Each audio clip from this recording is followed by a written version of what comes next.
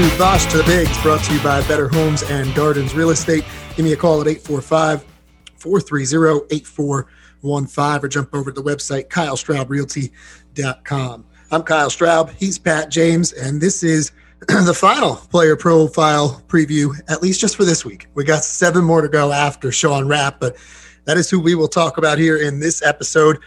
A week to go until opening day for the Tar Heels, and he's going to be a big part of the team again this upcoming season. We saw him last year primarily out of the bullpen, but also as they were trying to fill in some roles in the starting role rotation, get a couple of spot starts there. I think 5 for the Tar Heels last year, but fully expect him, Pat, to be in that bullpen role. I think as the bridge guy to getting from maybe the 5th inning to the 7th or 8th. Yeah, it's really interesting just to kind of, when you think back on just Sean, just kind of how he's gotten here, came in as a true freshman and was quite impressive, posting a 1.23 ERA over 8 appearances, all in relief before that season was canceled. But, he was mostly a situational guy, only coming in facing lefties. But, another guy who took advantage of kind of that quarantine period there in 2020 and made significant strides that year, improved his body and delivery, which kind of helped lead to a velocity jump. He worked with Coach Gaines to really kind of develop a changeup to help him throw it to both righties and lefties. And you saw that really kind of help him out last year as, kind of emerging as a guy who UNC could throw into kind of whatever situation possible, whether it be, lefty righty when he's coming out of the bullpen, or as you said, kind of, coming in, making 5 starts as he did last season. And, it's kind of interesting. You go back and look back, finished the year with a 5.21 ERA over 25 games and 46 2/3 innings. But I feel like that number is, really kind of deceiving. I mean, Sean was a guy who was, really quite effective for the most part of the year, especially in those relief roles, which we'll get to here in a little bit. Struck out guys at a rate of 11.4 per 9 innings.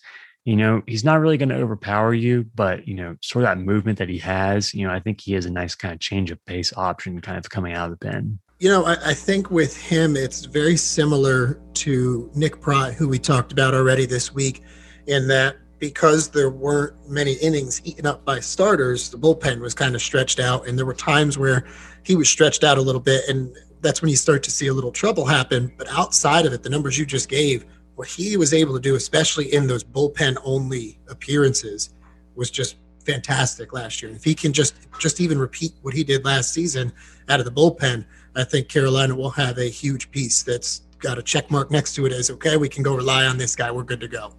And I think that, there was some question about, could he emerge as a rotation guy for this team this spring? And I certainly think that option is still on the table. Like, I don't think it's certainly been scratched away by any means. But, he seems kind of ticketed for a role in which, maybe he comes in, just faces lefties, or maybe he throws, 40 to 50 pitches, depending on how he's rolling.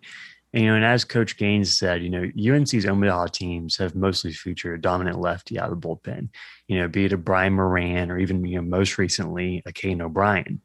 And we've seen Rapp be just that, and we don't have to look any further when we have to look at the Texas Tech regional last season, where he comes in facing one of the best offenses in all of college baseball, goes 4 2/3 innings, allowing only 2 hits and collecting 7 strikeouts against only 1 walk. Those 2 hits, obviously, unfortunately, ended up being an RBI double and a solo homer that, turned a tie game into a 4-2 Texas lead.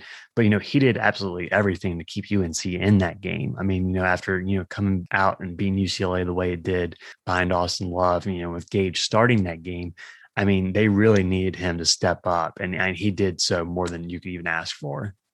Yeah, it's interesting. You look at some of his numbers, and he gave up 4 home runs and 9 doubles last year. 2 of the 14 extra base hits came in that outing, and it's like we talked about, an extended outing that I don't expect him to be asked to do very much of. Although in the postseason, you never know. You need people to be able to step up at any point. If you're a pitcher, you're a pitcher. There's no role at that point of the season. But for the regular season, though, I definitely think he's a 2-inning kind of a guy now. But that's a nice piece that you can have for multiple outings on a weekend. And I reiterate, if he can just repeat what he did last year, Carolina has a very strong left-handed option out of the bullpen that can match up with both sides of the plate.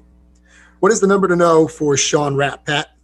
Yeah, the number I know for Sean is 2.74. That was his ERA in 8 relief appearances of 2 or more innings last season. 23 total innings, 7 earned runs. Really impressive.